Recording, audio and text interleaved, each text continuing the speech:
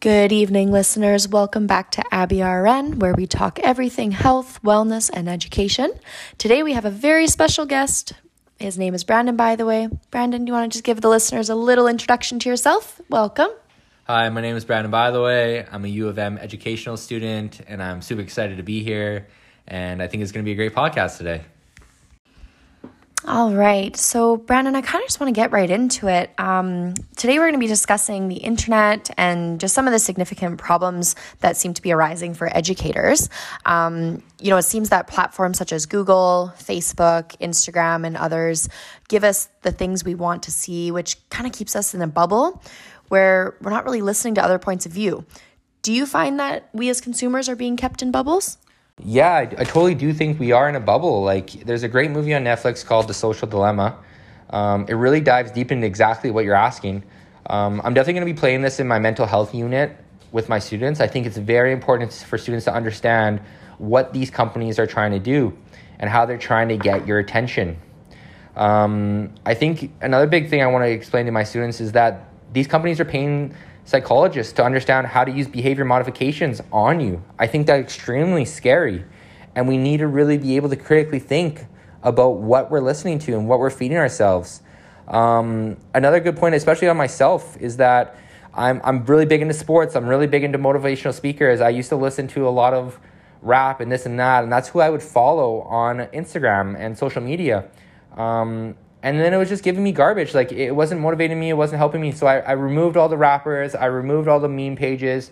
And I just started following people of books that I read. And then my whole universe shifted.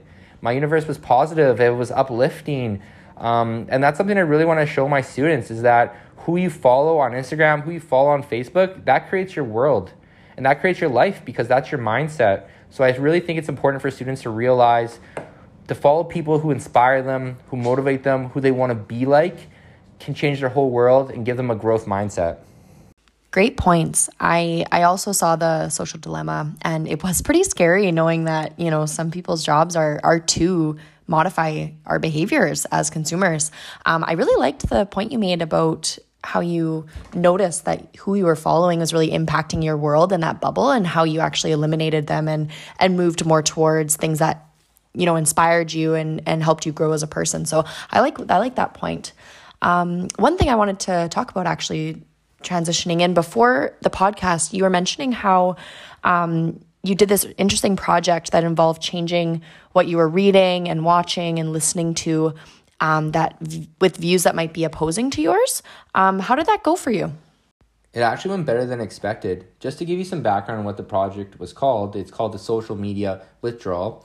So what my professor had me do is that for 1 to 2 weeks, I had to listen to something completely different than my normal point of view. The point of this project was to really just come to a place of understanding and to gain compassion and curiosity.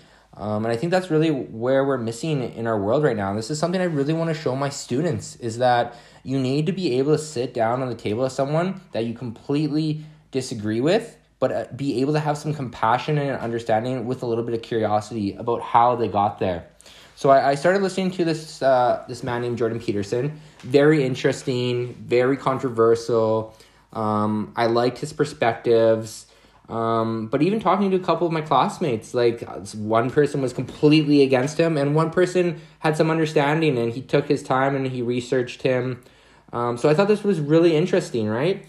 So I listened to about 20 different videos on him, on different philosophers, on different politics, and it really broadened my horizon. And the really interesting part, like I mentioned earlier, was that my whole social media changed. On YouTube, there was videos of Jordan, there was videos of guys similar to Jordan. It wasn't all just about sports and this and that. It was so much more. There was so much more in depth about philosophers and psychologists and just different things. I feel like the algorithm didn't know how to categorize myself.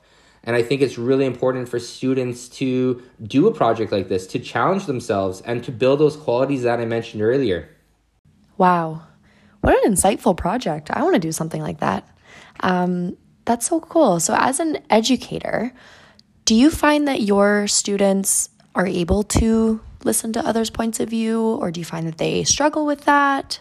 I do feel like my students struggle with it, but honestly, I think everybody struggles with it. I think we need to come to a place, like I said, about teaching empathy, compassion, and kindness that needs to be within our school system and taught within lessons.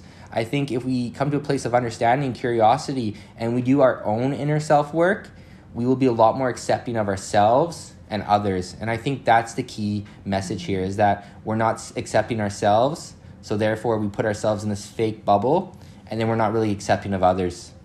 I couldn't agree more. Compassion is the way of the future. Thank you so much, Brandon, for your insight and your words of wisdom. I was so happy to have you on the podcast and can't wait to do this again.